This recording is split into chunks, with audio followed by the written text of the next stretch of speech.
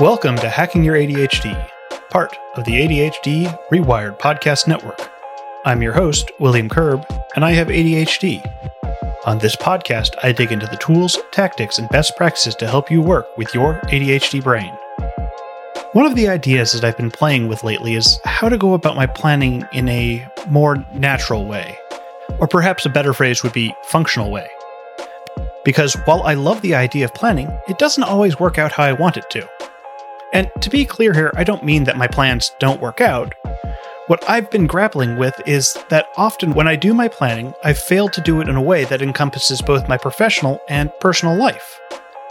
I think this is an aspect of me layering my personal planning over the top of my professional planning.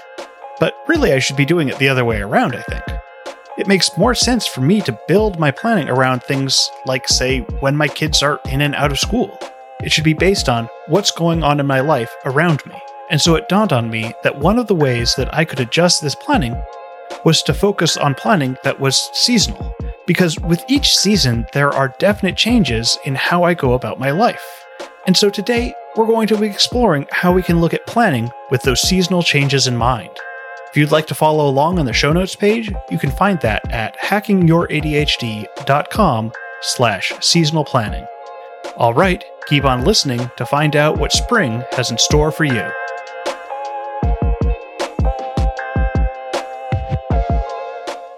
Typically, the way that we want to go about planning is by breaking down that planning into various layers.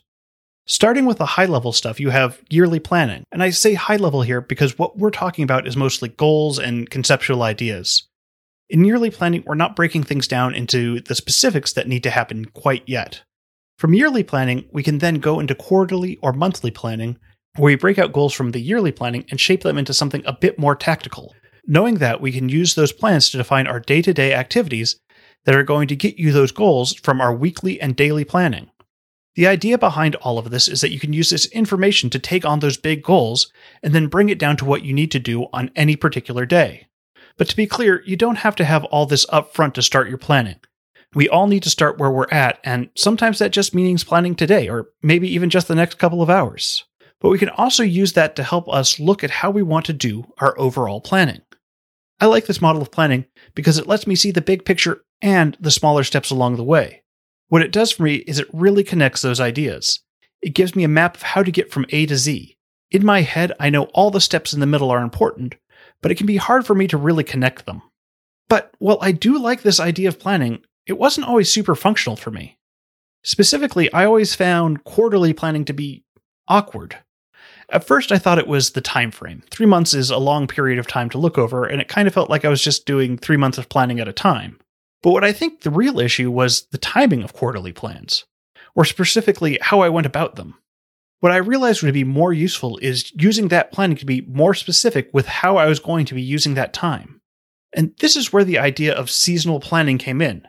Because if I'm planning out a season, that feels very different than planning out the next quarter, even though they're going to cover relatively the same amount of time. And to just generally talk about planning for a little bit, it can feel like a bit of a waste of time to do any kind of planning when you've got ADHD, because it feels like, well, I'm not going to be following the plan anyway, so why plan? And I'd certainly agree to a point. If we're not getting any benefit and we're not going to use it, there really isn't a point here. But I think we can reframe this.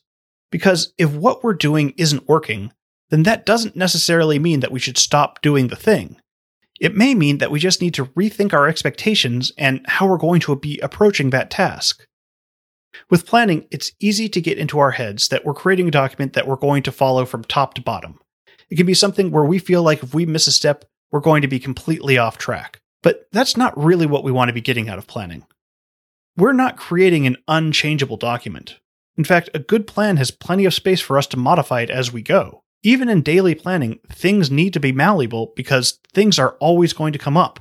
Or more often than not, I'm just being more ambitious than I should have been for thy planning for that day. And what we're really getting out of planning isn't just that we know what's going on from hour to hour or month to month, because again, plans should be malleable. What we're also getting is that we can get some of those swirling thoughts out of our head and into a place where we can make them into action. One thing that will always be true with our ADHD is that we will forget things. But often it isn't a complete wipe out of those thoughts. It's more about, oh shoot, I was supposed to send that email 2 hours ago. It's that the thoughts are swirling around in our head and need something to trigger them to bring them up. Creating a plan lets us get all of that out of our head and onto paper. It also lets us see how these ideas are going to interact. When I write everything I want to do for a day or even a season, I can better picture if I can actually do all those things in the amount of time I have. When they're up in my head, it feels like I can just keep adding things to my daily to-do list forever. But in reality, there is only so much time we've got in a given day, week, month, season, or even year. And having those things out of my head also clears my brain up to focus on the things I want to be focusing on, because I don't have that nagging thought of, don't forget you need to text Derek back later. Because I've got it written down in my plan for the day, and I can look back at it when I need to see it. But of course, this also brings up another issue. Our plans only work if we use them, and that means checking back on them throughout the day or whichever time frame that we're using. If we don't trust our systems, then we're still going to have those swirling thoughts because I'm going to feel like my plan will fail me. So a good system here is to build in reminders to check in on our plans with whatever frequency we need. And importantly here, we still have to check those plans even if we think we know what they already say. I know it's tempting to skip when you feel like you have it memorized, but I can't tell you the number of times that I've added something unexpectedly to my routine and I'll go check my plan, and even though I think I know everything on it, I find that, lo and behold, there was something I forgot about there. We don't write a grocery list and then just leave it at home when we go to the grocery store. Well, actually, I've done that a ton of times, but not on purpose. The point being, it's much easier to follow through with our intentions when we remind ourselves what those intentions are.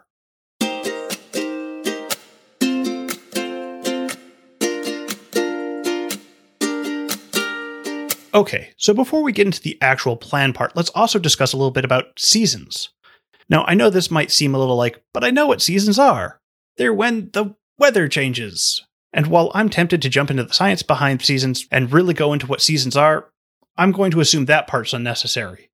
We don't really need to go into the orbit of the planet, how the rotation Earth is tilted at 23.5 degree angle for our understanding of seasonal planning. But there are some definitions that are still going to be important for us. First off, we want to know when we're defining the start of a season. And what I've discovered recently is there's two ways that we can define the season. The more classical way of delineating when season starts is by the astronomical seasons, which are defined by the Earth's relation to the sun. So the vernal and autumnal equinox have an equal amount of daylight and darkness, and then on the summer and winter solstice, we have the least amount of daylight. This is a very clean way of defining our seasons because it's very easy to describe when these events are going to happen. But we also all know that the weather is starting to change well before the start of the astronomical season. And of course, it does this because the equinox and solstices happen on the extreme ends of where the Earth can be located in relation to the sun.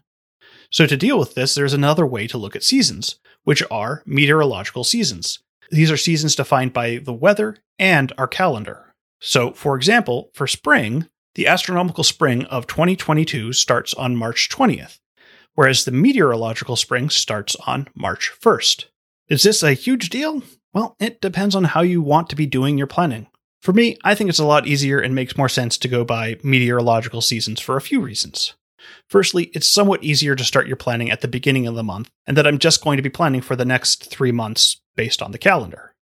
And secondly, it makes more sense in terms of how I'm planning, because I want to be defining what my days are going to look like with the change in the weather. Since the astronomical season starts well into the weather change, that doesn't fit quite as well as with what I was envisioning. However, I can also see the argument for planning around the astronomical seasons as well, because while the weather has already started changing this March, it's still pretty chilly out, and there are a ton of things that I don't really want to do outside yet.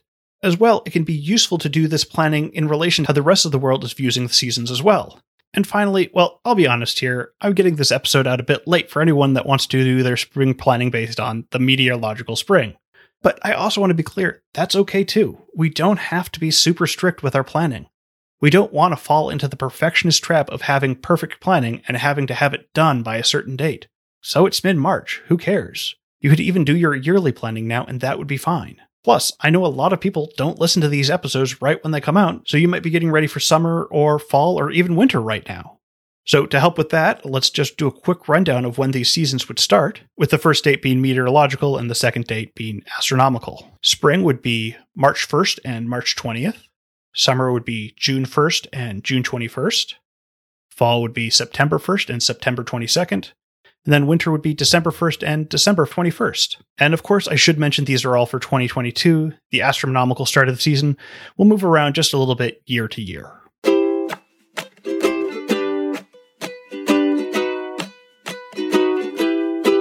All right, but how do we even go about doing this seasonal planning? What's the process? So first off, while you can do the seasonal planning for any season, I'm mostly going to be focusing on spring here because that's what I'm actively planning right now. But I'll try and sprinkle in a few other seasonal ideas as we go. And there'll be a lot of transferable stuff from season to season.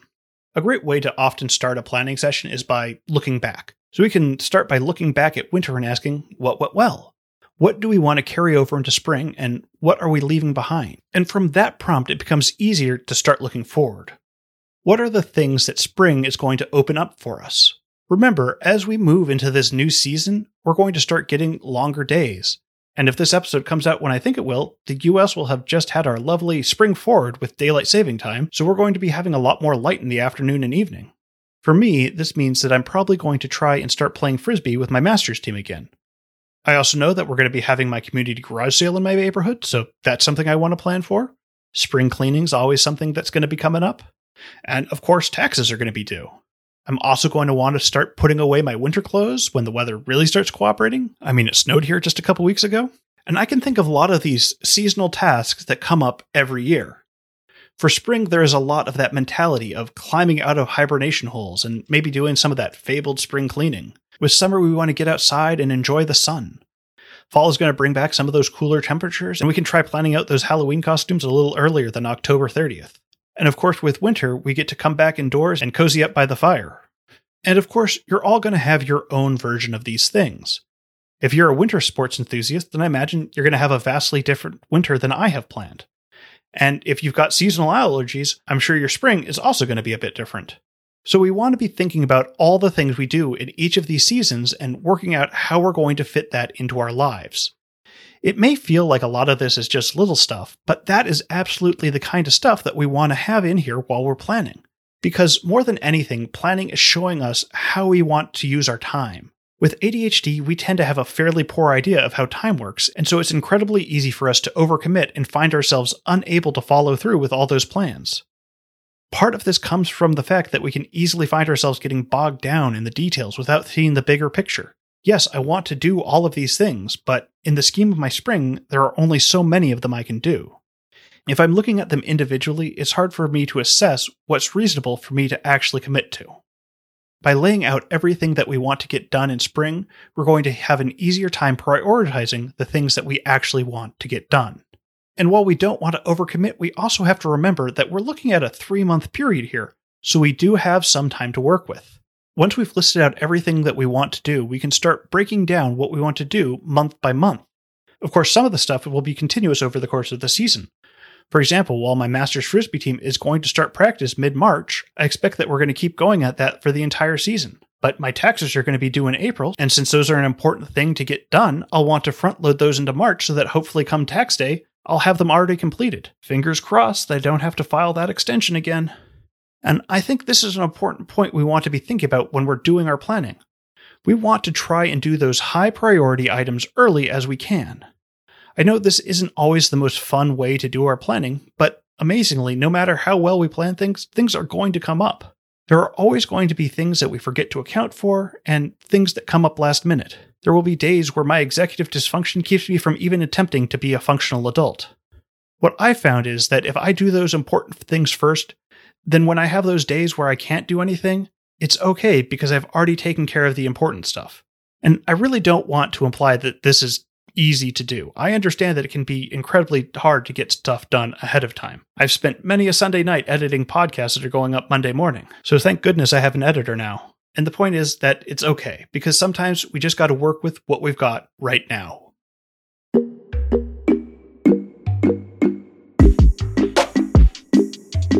Thanks for sticking with me all the way to the end. Before you go, though, let's do a quick rundown of today's top tips. 1. When we're writing out our plans, we're not creating some set-in-stone document that we can't veer from. Our plans should be malleable. It's also important that we're checking in with our plans as often as we need to so that we can stay on track. 2. By planning with the seasons in mind, we're thinking about the way our lives change with the seasons. Are we going to be staying indoors or outdoors more? Are there seasonal events that we want to keep in mind? What are the things that we're going to be looking forward to in those seasons? 3. Once we've figured out how we want our seasons to go, we can then break those goals down into what we want each month to look like, and then take that information to plan out our coming days and weeks. That's it. Thanks for listening. I'd love to hear what you thought of this episode.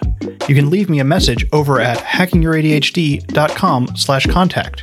You can also reach me on Twitter at hackingYourADHD, and I've also just launched a TikTok channel that you can find by searching for Hacking Your ADHD. If you'd like links or to read this episode's transcript, you can find those on the show notes page at hackingYourADHD.com. If you'd like to support the podcast, the best way is to share episodes with someone you think would get something out of it. Just click the share button on your podcast player and send your bestie the link with something like, "Hey, I loved this episode of Hacking Your ADHD. I'd bet you'd get a lot out of it too." Or you can support the show through my Patreon at hackingYourADHD.com/Patreon. Sign up for the $2, $5, $10, $25, or even $50 a month level and get some great perks like monthly bonus content or early access to upcoming episodes. That's hackingYourADHD.com/Patreon. And be sure to check out all the other podcasts on the ADHD Rewired Podcast Network. For interviews with fellow ADHDers and ADHD experts, check out Eric Tiver's show, ADHD Rewired. For those of you with kids, be sure to check out Brendan Mahan's show, ADHD Essentials. And even if you don't have kids, his show is still a great resource for ADHD management. If you're interested in exploring issues of race and diversity in ADHD, be sure to check out ADHD Diversified with MJ. For those of you late-diagnosed women, moms, and professionals, you can also check out the ADHD-Friendly Lifestyle with Moira Mabin. I also do a live Q&A with all the hosts of the ADHD Rewired Podcast Network on the second Tuesday of the month at 10:30 a.m. Pacific. If you'd like to sign up, just go to ADHDrewired.com/events. And now for your moment of dad. My uncle was telling me about this incredible horse he has. Apparently it's an artist. He told me it could draw carriages, carts, and wagons. I mean, I know that's not a lot, but that's pretty incredible for a horse, right?